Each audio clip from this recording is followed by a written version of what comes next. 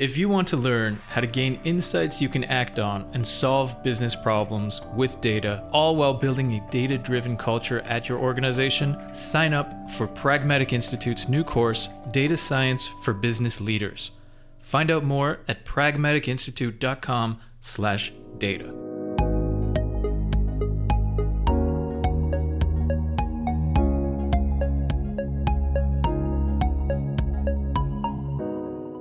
Hello and welcome everyone. Again, my name is Sierra King and I am the Director of Admissions and Program Services at the Data Incubator. I'm joined by an incredible group of panelists and TDI graduates who will introduce themselves very soon. And we have promised you an excellent info session today where we will be discussing imposter syndrome in STEM and how to overcome it. To start things off, I would like to give you a quick overview of our program and everything that we offer at the Data Incubator. We'll then go into detail about what imposter syndrome is, who it impacts, and some tips for overcoming it. Again, please place all of your questions in the Q&A section and we will answer them at the end of our presentation today. And as a reminder, our session is an hour long, so if we don't get to all of your questions, please email us at admissions@thedataincubator.com and we will be happy to help you. We will also drop that email address in the chat box at some point so it'll be easy for you to access. So if you are new to the Data Incubator, you may be wondering who we are and what we do. Well, the Data Incubator's programs are designed to train academics for careers as data scientists and data engineers in the business world. We're able to accomplish this goal with our outstanding curriculum and instructors, and each week of our program focuses on a different data tool or approach, and students will work on weekly mini projects that focus on the tools they're studying. Each student completes a capstone project that applies what they've learned into a real-world problem of their choosing. And then in addition to our technical training, we provide weekly soft skills training to help our graduates find a job in their field. And we've seen in our data science program, about 82% of our graduates are working as data scientists within 6 months of completing their program. And our graduates are working in over 55 different industries, including software, IT, internet, financial services, biotech, and many more. You can probably name an industry, and there's more than likely one of our graduates working there. So speaking of TDI graduates, I am joined today by some of our alumni. And one thing that I would like to note is all of us on the panel here today have struggled with, are currently struggling with, or are likely to struggle with imposter syndrome at some point in our careers. And we really want to share our experiences with you and some helpful tips. So at this point, I'm going to ask our panelists to introduce themselves now. Starting with Matt. All right. Hi, everyone. My name is Matt, and I'm really happy to be here, and thanks for having all of us. So I work as a data scientist for Comcast Entertainment Division, where we look at a lot of patterns and usage of people watching different types of content on our products, and we advise our product teams on how to make a better product for them using data. So I'm very happy to be here, and I had a really good time and learning a lot back when I was at TDI, and I think you'll hear a lot more about that as we go on today, as well as my own struggles and sort of things that I do to cope with, imposter syndrome and other related things. So thank you again for having me. Thank you, Matt, for joining us. And Andrew. Hello, I'm Andrew Graczyk. As Sierra mentioned, I did attend the Data Incubator. In fact, Matt and I were classmates in summer 2020, so it's good to see you again, Matt, as always. And I came at, I am, as I like to say, a recovering academic. I was a visiting assistant professor of economics at Wake Forest University, so I have seen imposter syndrome both from the academic side and the industry side, and I've wallowed in it both times and tried to overcome it. And I went to the Data Incubator and then got a job at NN Data, where I'm a senior data scientist now. And ironically, a lot of what I do is looking for imposters. So we often, a lot of our analyses and data science techniques are geared towards anomaly detection. And we've worked for industry and government contractors like DARPA, Army Fire Team controls, and now more recently TikTok and ByteDance, their parent company, trying to find anomalous behavior and fraudulent activity. So it's kind of ironic that now I'm talking about how to not feel like an imposter when most of my job is looking to identify them. And as an additional sort of plug to TDI, not only did I go through the full-time program alongside Matt in 2020, my wife, who's also a PhD and academic person herself, is currently going through the part-time program now. So I have, sort of first and second-hand experience of two different programs that TDI offers. Well, we're glad to hear that, and I'm glad that you guys had a great experience in the program, and we are very excited to hear some of your insights about imposter syndrome. So we're going to start off our presentation with talking about what imposter syndrome is, what it can look like for you. So imposter syndrome is the internalized belief that your success is due to luck or other external factors rather than your own skills, talent, intelligence, or qualifications. And this false idea leaves you with a perpetual feeling of being a poser or under constant threat and fear of being exposed as a fraud. You begin to have feelings of uncertainty and self-doubt, as well as a sense that you've tricked people into allowing you to take on this position. And you're caught in a vicious cycle of inadequacy, guilt, and anxiety. And we will talk a bit more about this cycle later on in this presentation. Experts say that anytime you're facing a new challenge or you're out of your comfort zone, you're more susceptible to imposter syndrome. And this could be when you start in a new role, on a new team, or maybe you are working on a new or challenging project. And you may feel a sense of shame in informing others about your feelings, but you'll see as we go through this presentation that you are not alone in feeling this way. So a question for our panelists, can you tell us about a time that you felt like an imposter and maybe talk a bit of what happened and how it impacted you? Matt, you want to go first on this one? I can. I think a good background to give is I started out as a data scientist in Comcast after I'd gone through the TDI program, but in my previous sort of career, I have that is to say, I took a huge career pivot. I was a research administrator at a university, and before that, I did my doctorate in chemistry and engineering, where there is some data involved, but not to the scale of what you would encounter typically as a data scientist. So even when I was in the TDI program with a lot of my other colleagues or classmates, as you would have it, are in similar situation where they're doing career pivot, I do feel especially out of place because I don't feel I have a very strong, the typical data science background like statistics or that kind of stuff. But I think one thing, so when I was also hired at Comcast, that's also like the real deal. Now I'm actually working as a data scientist, and it's so easy for me to think about like, well, I don't really have any like traditional like academic credential to sort of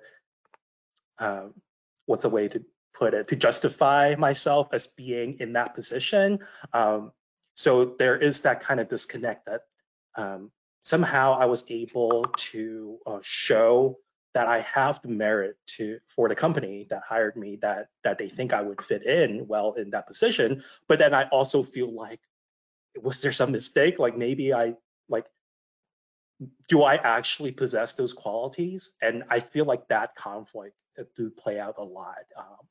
Even till now, I've been in my company for like over a year now, and sometimes that still happens. Yeah.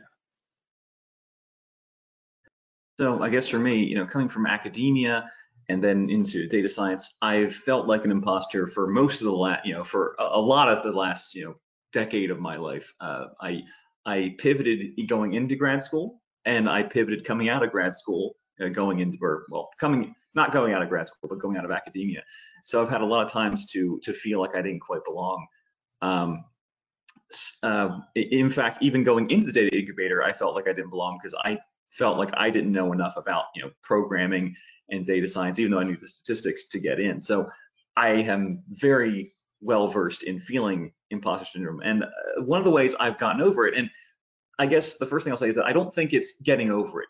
It's a continuous process. You will, just because you don't feel like you're an imposter today doesn't mean you won't in the future. It's a cycle. It's a continuous thing. And maybe we can talk more about that in some other slides. But the way I've gotten over it is thinking that, well, going, maybe Wittgensteinian, or if I'm being more cynical, maybe nihilistic about it, that saying qualifications are whatever they let you get away with, right? As long as I can do the things and people continue to let me do the things, then I guess I must be qualified. So, that's one way to get you through at least the short term. Maybe we can talk about some more long-term strategies later.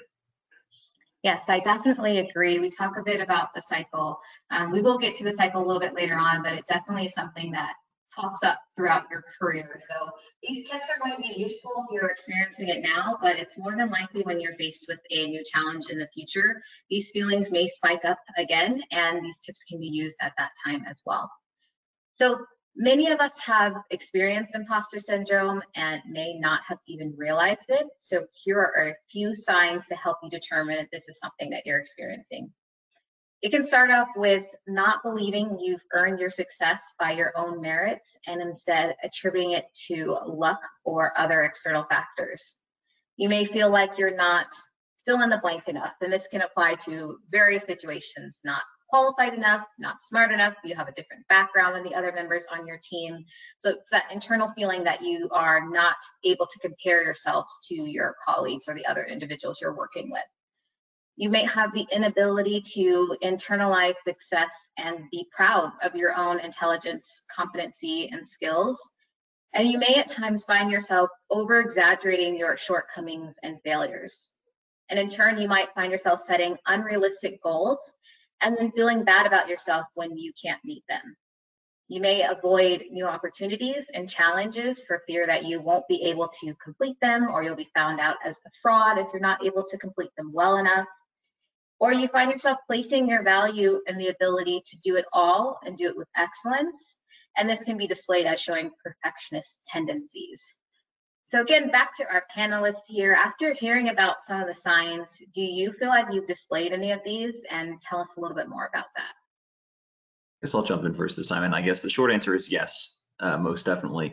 And the long answer is, I feel like anybody, I guess I'll say it this way, I would be worried about anyone who never felt any of this, because what this means is really that you're being introspective. And when you're being introspective, when you're an analytical person, or even if you're not, it's easy to be really hard on yourselves because you only see the internal struggles of yourself. You only see the good results. It's kind of like the social media effect, where everybody looks like they're living a perfect life because what they post on Instagram is perfect, and you compare yourself to that. But their real life is not all that. There's also other stuff too.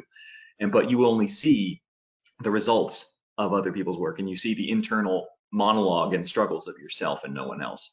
So I think basically, I have, and I think basically everyone has, and I don't think it's necessarily a bad thing to feel that occasionally, because it means that you're evaluating yourself.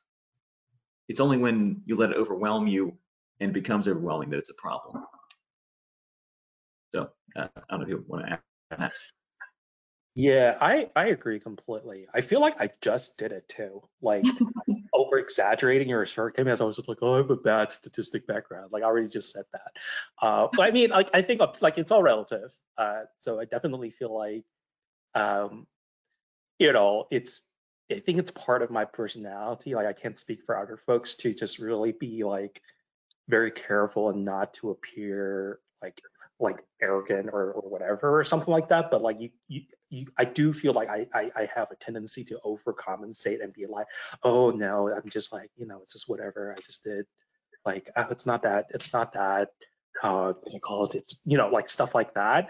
But I feel like there's a danger if that becomes sort of your mantra, where you just continue to emphasize that, like, oh, I'm not worthy of being here. You guys are so great for, having me here in my position. Like, I feel like, it's one thing to be, self-reflective and, humble and all that kind of stuff, but you don't want to also dismiss the fact that other folks who hired you, and your coworkers, your manager, or your supervisor, like all those people, like, they're not like dumb. They made a decision because they observed that I or whoever has whatever qualities that, in their perspective, they think fit with what they need, and that, you don't want to dismiss that. And you do want to, like, I feel like for me, if I had trouble believing in myself sometimes, if I experienced that disconnect that I said earlier, like, it's easier for me to think like, well, such and such think I can do it, and such and such, I believe them. So if they believe in me, then maybe there's something there. And I find that to be helpful sometimes. But yeah, it definitely is. It's the self-reflectiveness I think Andrew talked about also helps if you keep that in mind, that if you have a tendency to exhibit this type of imposter syndrome thing, to reflect on those and ask yourself, why do I feel that way, and why do I do those things or think those thoughts? And I feel that are usually helpful to see where that comes from, and that can be helpful with coping the situation. I couldn't agree more. I think that all of these signs are things that on your own you can think, or actions you can take where you're reflecting on your work style, how you fit in, and that's all a normal thing to do, is to reflect on your skills and your ability to work on the team you're on. But when you find yourself stuck in this cycle where you can't think positively or don't see your value, then that's where we want to come in and definitely help you to reframe your thinking.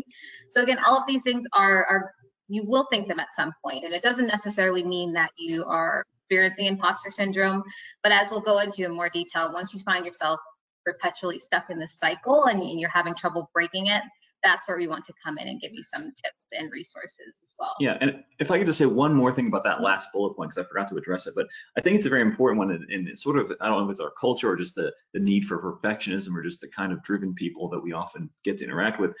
It is hard to feel like you're contributing if you're not the best, and even defining what the best is can be difficult. And we tend to think of it as a global thing, I'm the best or I'm not the best. Whereas one thing that I think really helped me, and that'll probably help some of you out there who are attending, is don't think about you being the best at a thing. Think about being the spaces in which you have knowledge and expertise. Because as I used to tell my students back when I was in academia, I was an expert in the particular branches of economics that I taught. But I was like, there are things you know more about than I do. This happens to be the thing I know a lot about, but there's always some angle that you are an expert, and you might even be the best that you know. And the thing is to remember that there are things that you know, that you care about, that you're driven by, that you do know more than the other people you interact with. And that's, keep in mind. I think that's a really great point, Andrew, as well. That's something that even in my career I've struggled with, is that those last 2 points there is placing my value in the ability to do it all and do it with excellence. I have the tendency to overwork or not ask for additional support because I want it to come across as I've accomplished this project, this massive project on my own. And that's really not a great way of going about your workday and your career. There's no work-life balance there when you are constantly doing everything. So we'll talk a little bit about that as well, how you can overcome some of these signs if this is something you find yourself stuck in doing while you're going out your career as well. So a little bit, the unprecedented and unique pandemic situation in 2020 that is still going on, unfortunately, to this day, has caused a rise in imposter syndrome. In fact, 47% of workers worldwide reported feelings of imposter syndrome, increasing since 2020. So feeling isolated from your team while you're working from home, or if you're distributed, is a very natural feeling at this time. Many of us were propelled into new positions as a result of COVID-19, and some of us are now full-time remote workers. Some of us are currently unemployed. Some of us are Zoom fans or GoToWebinar fans or whatever virtual conferencing platform you use fans, and some of us are not. And a lot of us are just wondering if we're keeping up with the rest of our colleagues. And many people are overworking to avoid losing their jobs, or doubting that they'll be able to find another one due to the pandemic's turmoil. And with the pandemic, people are increasingly working in isolation, so it's normal to feel isolated from your team. And as we've mentioned throughout this presentation so far, try not to panic because you are not alone in feeling this way. And going back to our panelists again, do you feel like the pandemic has added to your experiences with imposter syndrome? I think it's more indirectly that because it's harder to make a strong connection with the rest of your team and other people you work for, it's harder to get the kind of response that informs sort of your own self-identity within your workplace, I think. So I think the whole ball game is so different now. I was hired during at Comcast during the pandemic, so I started remote. I'm still remote. There are people that literally joined a company after I was hired and left, and I've not met them physically. So it's definitely not the, it's definitely different. Like a lot of rules are different, and I think that also contributes to sort of the sense of, am I in the right place, and is what I'm doing contributing to what the team needs? Am I, am I good enough? Like all those kind of things can be amplified a little bit because the type of feedback that you get are quite different. I think I was pretty fortunate that my team adapted pretty well. I think, maybe Andrew can speak on this as well, because as a data scientist, a lot of the things that we do are quite independent on my own. That is a good and a bad thing, I guess, depending on your perspective. But my team was very good at having a good balance of the frequency of touch points during the week.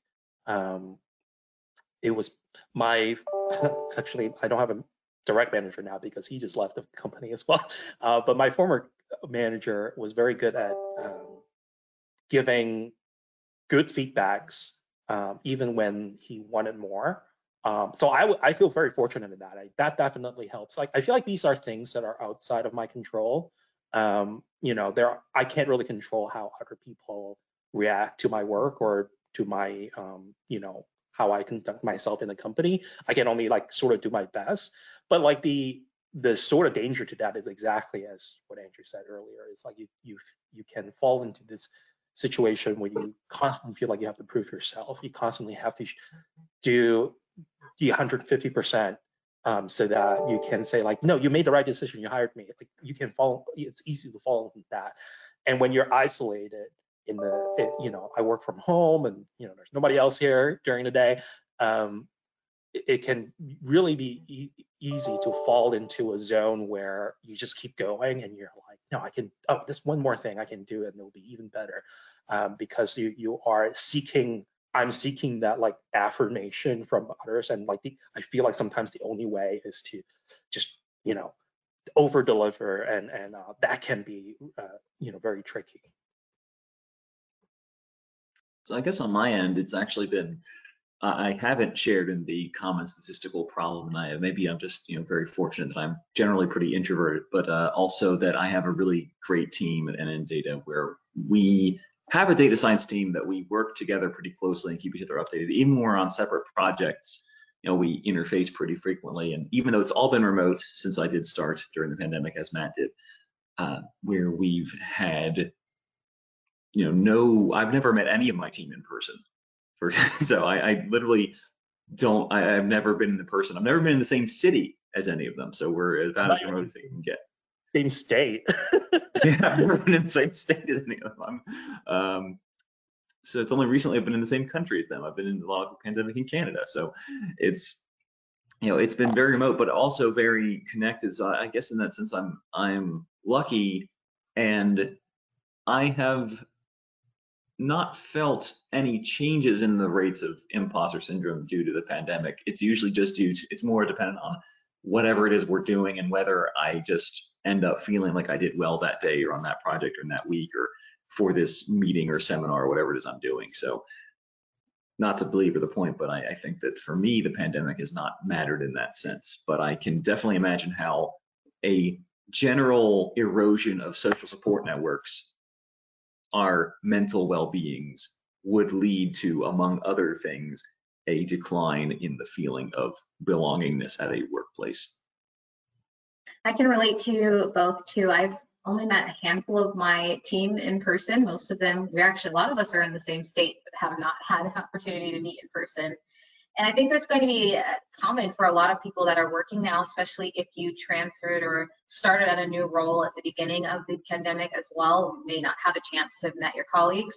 But if you were previously working in person and then switched to online, this could attribute to you feeling a little bit more isolated versus starting a new role at this time as well.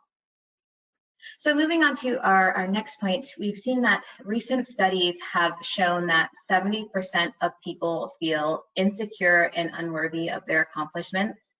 And this is even more evident in fields like STEM because the rate of change and advancement is so rapid. No human could ever keep up, but for some reason, we all feel like we should. Imposter syndrome is widespread in the STEM field, with 58% of tech employees reporting feeling imposter syndrome in various stages of their careers. STEM is a very challenging field to break into, especially for women, and the industry is constantly changing and expectations are so high in the STEM field. For example, you may see a job posting for an entry-level STEM job that is requesting 3 to 5 years of experience. And looking at that posting, that can definitely feel overwhelming. But it doesn't always happen when starting at a new company or in a new role. It can happen well into your career, perhaps when you're tasked with a new project that seems difficult or overwhelming. Maybe a new team member joins and you feel intimidated by their skill set.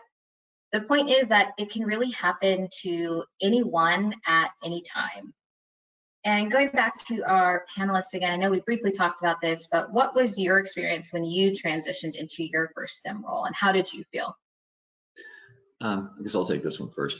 I did feel definitely intimidated. So as I mentioned, I joined NN Data very shortly after finishing the Data Incubator project. I was fresh out of the, fresh with the stamp ink drying digitally, I suppose, on my profile from the Data Incubator. I really didn't have that much programming experience. Most of my experience that involving data was just, raw statistics, Bayesian and classical stuff. So I was just, pretty wet behind the ears when it comes to machine learning and the more advanced techniques that we use in industry today. And I was joining a very, what appeared to me today or then and still does appear to me to be a very qualified and advanced team at NN Data. Many of whom actually are fellow TDI graduates. So lots of people there. So, but I think that while I felt like I didn't belong, what I managed to focus on was just finding, and also it didn't help that we were like at the end of a contract cycle. So I was jumping in like headfirst into like deliverables. So we were like on the, kind of crunch time on a few things. So it was a very interesting time to get started. But what I found helped me a lot was I didn't understand the full project. I didn't have time. There was too much going on. I found something little that I could do. It's like, okay, I'm going to figure out how to do this, but I'm going to figure out how to do it. I'm going to do it. And I did. And just contributing that little bit of code, that little snippet, made me feel a bit better. And it helped. It helped the project. It was a useful thing. It wasn't like I was just, folding paper cranes or something that was, not helpful for the company or the project. I found something that was not being done. I found a gap to fill that was, within the data science realm, and I filled it. And I jumped in and said, yes, I'll do this. Or whenever the boss, our chief executive, the chief data scientist who was in charge of all data science, like, we need somebody to do this thing. This thing isn't being done. I'd say, I'll do it. And I knew I didn't know how to do it, but I also knew that, given the training I'd experienced, given my mathematical knowledge, given the training I had from TDI, I knew I could figure out how to do it. Or if I couldn't figure out how to do it, then there'd probably be some other barrier that I could reach out for help on because my team was very helpful. So I jumped in, I did things, and just the act of doing things and contributing and having my stuff be good enough for production was enough to kind of shake that off. at least for a time, as Sierra mentioned, it does come back. You know, it is a hydra that, you know, you chop off one head and 3 more take its place in time, but at least for a time. And even, you know, to this day, whenever I fell into that kind of block, I was like, okay, I'm gonna find something and I'm gonna do it, and that helps. That's a great point, Andrew, and we will talk about leveraging opportunities as well, because that's a great tip for overcoming it. So thank you so much for sharing that. I don't want to cut you off, Matt, if you had anything you wanted to share as well. Yeah, it's funny because I feel like I have been in STEM field all my life, I guess. If you count STEM academia, STEM field, it's a little bit different, but I feel like when I was a grad student and later on when I was I was working as, it's hard to explain what I did when I was at university. I guess ostensibly I was a research faculty, but I did a bunch of stuff that I also feel like A, I was not hired for, or B, I don't really have the skill for it and I just have to wing it. So, you know, that also qualifies as, you know, giving me symptoms of imposter syndrome. I definitely think that, you know, Sierra's point of the knowledge field moving really quick is especially true. It manifests in a different way. When I was a grad student, I feel like, you know, there's 50 papers that comes out every week that's like seems to be relevant to my research, and I feel like I need to be on top of it, but like it's impossible to be on top of it. And then now, you know, I don't even have time, I feel like, you know, working full time as a data scientist to keep track of, you know, sort of the cutting edge of that field. I don't feel like I'm expected to know it, but it also, I feel like I should, you know, it's that sort of internal conflict. It's like you feel like, oh, I have been entrusted this responsibility and I should, you know these things, quote unquote. But really, nobody's asking for that. You're asked to do certain specific tasks, and you know, as Andrew mentioned, I feel like for us, you know, we spend a lot of time in school, and we have a lot of training in critical thinking and really figuring things out, and that's really actually an important skill. Like, if you don't know something and you're able to independently figure out how to do it, that's actually very valuable and should not be discounted. And I feel like the more I've worked in this field, even as kind of like a, you know, big career pivot, not the traditional route, I feel like, you know, holding on to that, you know, even if I don't know how to do this now, even if I don't know this piece of knowledge, even though I feel like I should know how to should know these things, if I can figure it out tomorrow or next week or whenever, if I can have people that I can rely on to obtain that knowledge, then that's enough. Then that's good, you know. So I think that has been one of the big tools that I use to combat this. Yeah, and if I could just say, oh, sorry. No, sorry. Let's say one more thing about I forgot to address the fast moving of knowledge. And yeah, similar to Matt, I think that the fast moving knowledge, the one thing I really want to say about that is that I struggled with that, especially when I was first starting getting into data science. I felt like I needed to know everything, all the latest methods about every possible thing, but that's impossible. It is not. No one can do that, as the quote succinctly put it. And the solution is don't try. Know whenever you need to do a thing, look up the latest methods about how to do a thing at the time, and have a background knowledge of the general kinds of methods that exist. But know that whenever you start a project, you'll need to update your information. But it's impossible. It'll drive you insane to try and keep up with every single advancement in every single aspect of data science, because there are so many, and it is not possible for a human being to do. So don't try to do it. Just keep up with what you need to keep up with. Do what you need to do. And if you have some time and you want to look up something, do it. But don't feel like you need to know everything all the time. Remember that what I mentioned earlier about the angles of information. There's going to be somebody who knows something more than you about some aspect of something all the time. Just know what you need to know, be an expert in the thing you need to be an expert in, and be ready to expand when you need to expand. But don't try and expand in every direction at once, because that's how a balloon pops. That's a great point, Andrew. That's definitely one of the tips that we're going to go over to help you overcome it. And we'll go into that in a little bit more detail. But first, we're going to talk about imposter syndrome at the Data Incubator. So imposter syndrome isn't always associated with a new job or role. It can also impact you while applying or enrolling in continuing education programs like the Data Incubator programs. We've heard from our students that it typically happens in one of three places. One, during the application process, you may be overwhelmed by the application, coding challenge, or interview. Two, after receiving acceptance, you may be thinking you're not qualified for the program or you won't be able to keep up.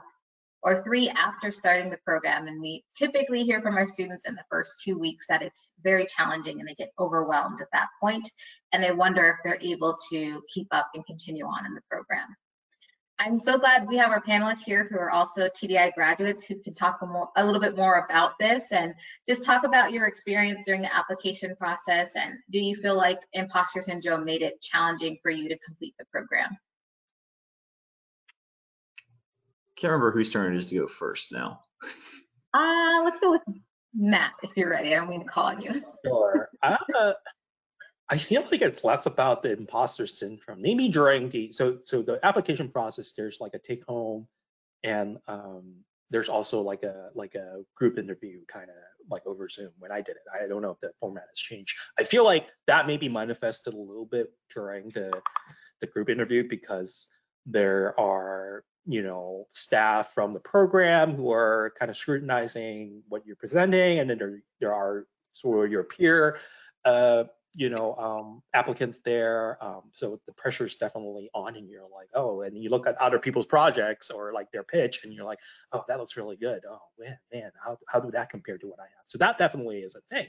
I feel like during the bulk of the application process, we do have to do this like lengthy technical take home.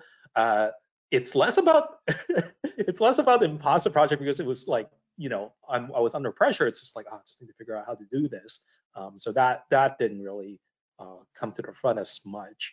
To me, I feel like imposter syndrome and its related all these other things that can manifest are more of a chronic thing. It tends to affect me the most when I am in a longer term engagement with something, like in a job position or as a grad student, and less about like a specific acute instance of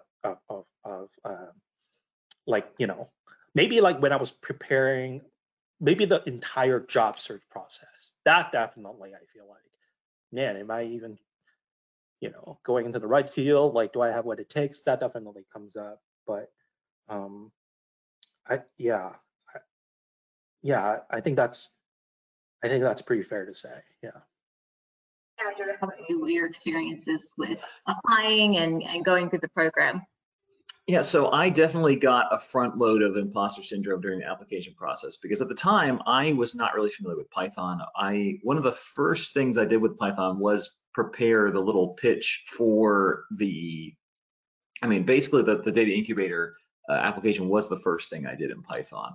And I ended up looking up a bunch of stuff and looking into, you know, a bunch of different softwares and packages to make the stuff I want to do work. And, you know, in hindsight, it's like, okay, that ended up working out okay. But at the time I was thinking, oh man, I have no idea what I'm doing. This could be complete garbage. I have no idea. These people are going to look at this and think that I have no idea what I'm talking about because I'm probably doing something obvious and dumb. And so that was something that really got to me. I think also when I was towards the end of the program, and well, actually in the middle of the program, yeah, as Matt mentioned, seeing other people's projects and thinking like, oh man, mine isn't that sophisticated or what that well put together. They're way better at putting visuals or something. You know, you always find something that somebody does better than you, and you think, oh man, I need to do that better. And in the interview phase, when I was towards the end of the program, I was fortunate enough, and you know, I did, because sometimes you get in these mindsets, and this is the kind of thing that imposter syndrome can do to you. Even though I was getting interviews, I was thinking, oh man, I'm not qualified for these things. They're asking me like these data engineering questions sometimes, and I don't know how to. Maybe what I'm saying is dumb. I don't know. And you always think about how to frame the experience you're having in, if not the worst possible light, at least a negative light. It's like I should have been, you know, in hindsight, it's like, oh man, I should have been really happy I was getting interviews, as opposed to, oh crap, I'm such an imposter, I'm so dumb, I can't, answer all of these esoteric questions that they have, perfectly just at the drop of a hat. And there was definitely, obviously eventually I did get a job, and it was, I'm very happy with it. And it was one that I think gave me a lot of interesting ways to use the skills that I developed both in, my grad school tenure and at TDI. But it was definitely a slog mentally, internally, to get myself to accept that I was ready for the reasons I described. Perfect. Thank you. So we're going to move on to the imposter syndrome paradox here. And people with imposter syndrome are not frauds. They are high achievers who are exceptionally competent, skilled, and often extremely successful. The struggle is often internal, and they feel that no matter how hard they work, they end up in the same place of, I'm not good enough. And people who are caught in the imposter syndrome cycle feel trapped and unable to go on or get unstuck. And these feelings can make it difficult to set limits and commit to healthy work-life balances, both which are necessary for personal success. And I know I briefly mentioned the imposter syndrome cycle, and now we're going to look at it in more detail. So it can start off with you being assigned a new project or task. Anxiety takes over, and you might either procrastinate or over-prepare to the point of stress. You complete the project, and you get a brief sense of success, and you may rationalize that success away with, I got lucky this time. Then a spike of self-doubt, which can lead to feelings of fraud. Maybe you might think everyone will realize someone else will do a better job next time. The cycle continues to loop over and over, and you may find yourself feeling trapped too. Well, we're here to share tips to help you break the cycle as well. We not only want to help you understand what imposter syndrome is and how it may impact you, but we also want to help you overcome it. And we found that there are 6 steps you can take to help reframe your thinking and combat imposter syndrome. And we're going to dive into each of these steps in more detail. So the first step in our 6-step plan is to focus on the facts. Imposter syndrome makes you believe you aren't qualified for your position. However, these emotions are frequently founded on fear rather than fact.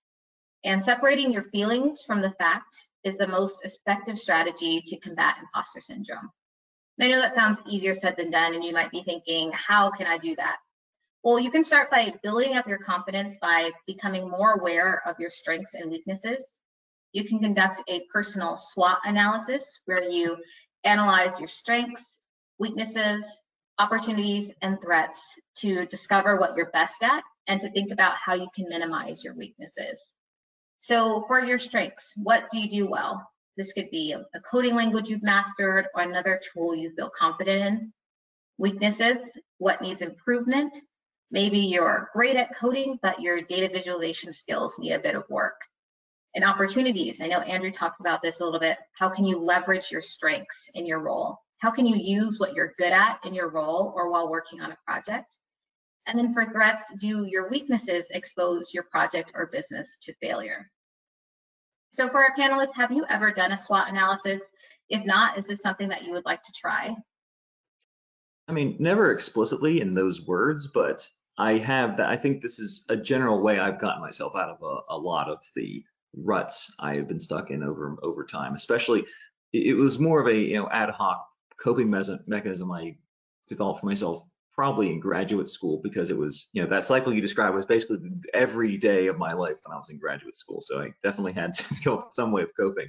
And so while I've never done a SWOT analysis formally, as here, I have done a lot of these things, thinking about, okay, what are the facts? If someone else were to tell me the things that I'm doing, would I think they're an imposter? That's kind of another thing that I do is like, if I were to somehow get out of my own head and look at myself from a third person perspective and see the things that I'm doing, would I think that I'm unqualified for the job that I'm doing? And most of the time the answer is no. It's like, no, I'm doing what I would expect someone in my position to be doing. It's probably exactly the qualified thing to be doing. Sorry. I was going to say, there's a lot of power in reframing how you think about yourself. And we've talked a bit about how imposter syndrome is that internal feeling, but you can flip that by reframing how you think about yourself internally as well. And as Andrew's talking about, looking at it from an outside perspective, looking at what you're doing, but also we'll talk a bit more about asking for feedback or looking for mentors that can help reshape your thinking as well. So, Matt, is there anything that you wanted to add? If not, we can go to our next step.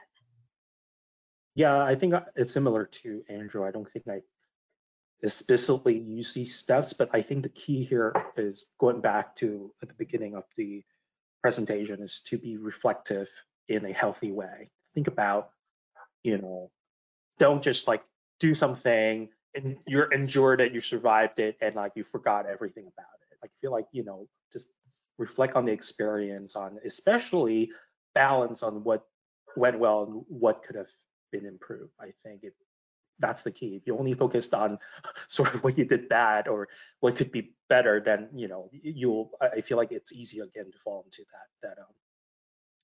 that cycle. So the next step in our plan here is to acknowledge, validate, and let go. We've talked about focusing on the facts, but that doesn't mean your feelings aren't valid. Combating imposter syndrome isn't about ignoring your emotions, rather that while feelings are important, they are just in fact feelings and don't necessarily reflect reality.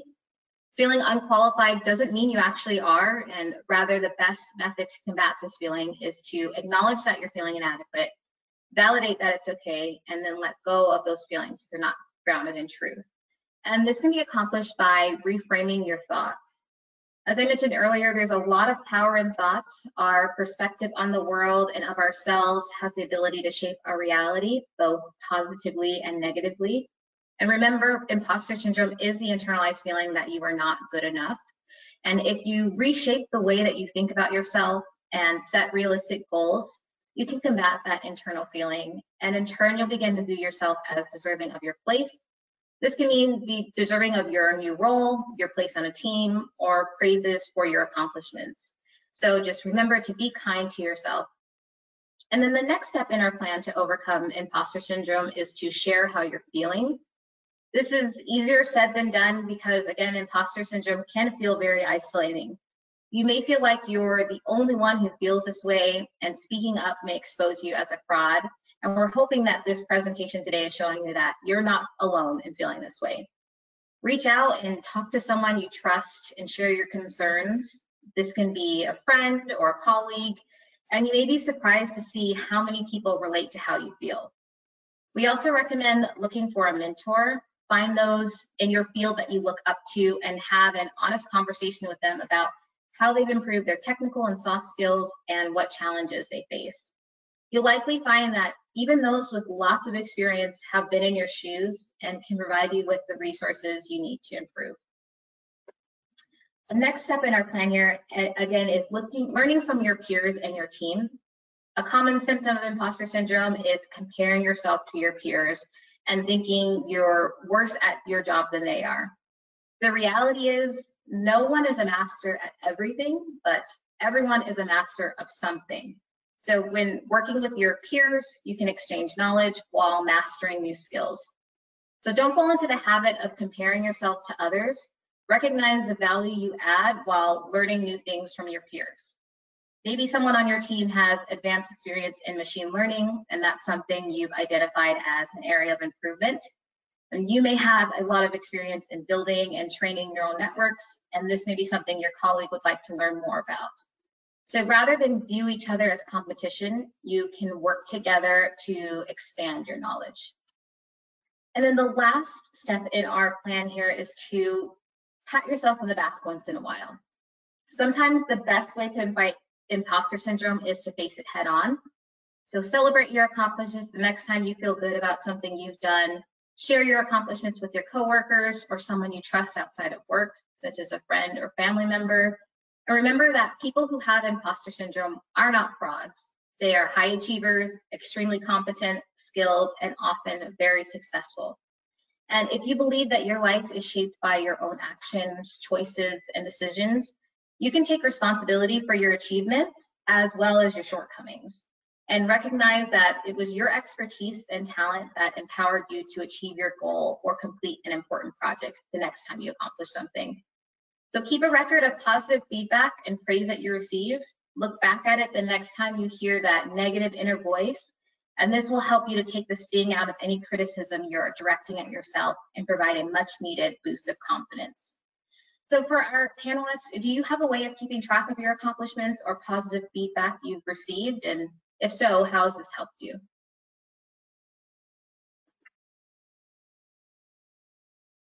I guess I'll jump in and say, actually, I do not. So maybe that's a piece of advice I should start following. That might help, but I actually do not. So I can't say how it has affected me because I have not done it. Or another point is, if you have heard little feedback, or if you haven't, how could you go about asking for it?